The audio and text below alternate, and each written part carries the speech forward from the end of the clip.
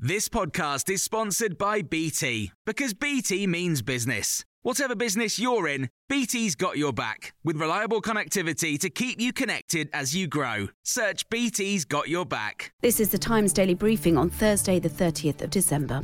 The British socialite Ghislaine Maxwell has been found guilty of recruiting underage girls to be sexually abused by convicted paedophile Jeffrey Epstein.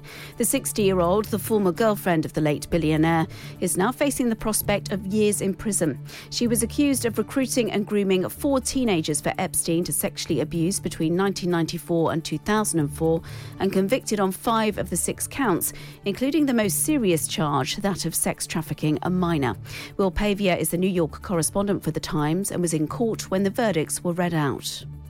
Of course, a lot of us were watching Ghislaine Maxwell as these verdicts came in, and she didn't seem to flinch. She was sort of sitting at the table, sort of surrounded by her lawyers, and at some point she sort of took a bottle of water and poured herself a glass and pulled down her mask and drank it. And one of her lawyers sort of patted her on the shoulder and she sort of leant in for a sort of small hug, but otherwise she showed very little reaction. Maxwell's family has confirmed they'll be appealing the verdict. Joseph Tully is a Californian-based criminal lawyer and says that will be a very difficult process. They would have to prove that the judge abused her discretion. They would have to prove something really egregious happened during trial, which I did not see. And then they'd have to prove that even though that there was something egregious that happened and that other than that egregious thing happening, the verdict would have been different, which how do you predict what could have affected the verdict? You can't. So it's an almost impossible task. Nurses are consistently working 12-hour shifts in an effort to keep NHS services running. That's according to a poll of 9,000 nursing staff for the Royal College of Nursing. It also discovered 74% regularly work longer hours than they should, often unpaid, with 17% doing that on every shift. Kate Tantum is a specialist ICU sister working with the Intensive Care Society. She's been speaking to Times Radio. We've been working incredibly hard for a number of years now, and everyone is feeling the pressure of working very hard.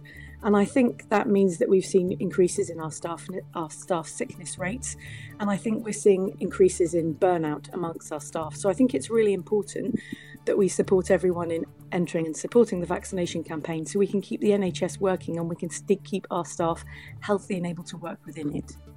The survey also found many nurses are thinking about leaving the profession because they're too overstretched to give the care they should.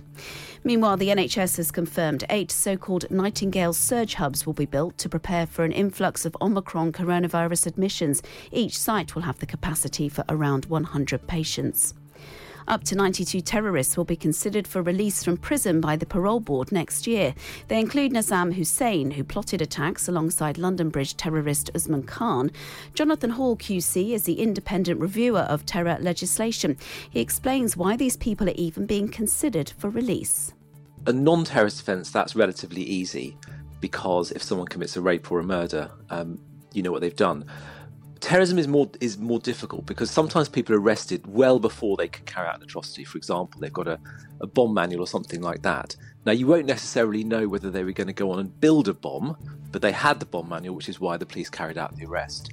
And newly released files show the Dean of Westminster personally appealed for Sir Elton John to perform his reworked song Candle in the Wind at the funeral of Diana, Princess of Wales in 1997.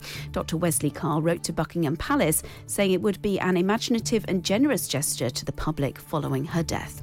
You can hear more on these stories throughout the day on Times Radio.